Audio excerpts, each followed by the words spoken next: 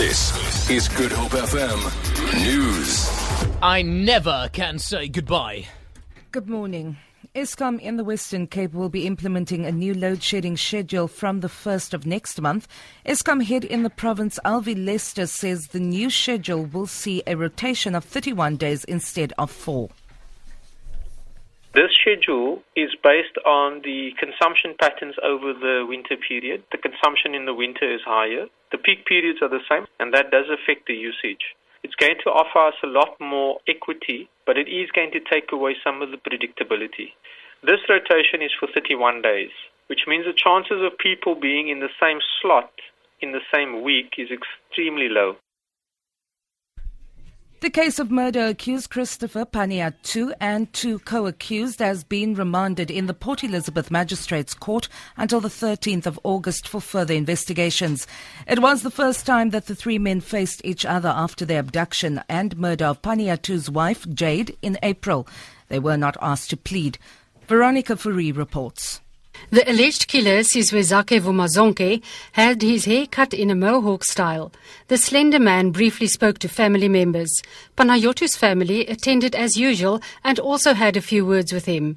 The alleged middleman and bouncer, Lutando Seyole, is a well-built gym owner. Panayotu and Vumazonke will be detained at the St. Albans prison in different sections, and Seyole is in witness protection. Veronica Fourie, SABC News, Port Elizabeth. Residents of Lwandle hostels at Strand have embarked on a protest march against the city of Cape Town. They allege that they've been issued with eviction notices by the local authority. The residents are expected to hand over a memorandum of demands to city officials later.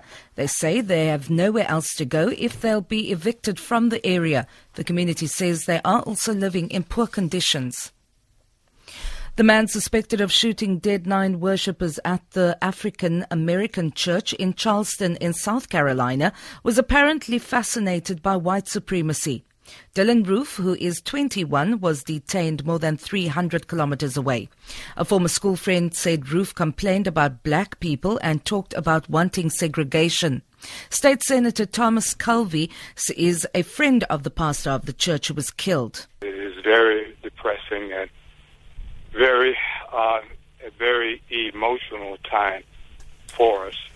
But my hope and prayers are that something positive will come out of this as it relates to race relations in this country and particularly in our state. For Good Hope FM News, I'm Vanya Kluter-Collison.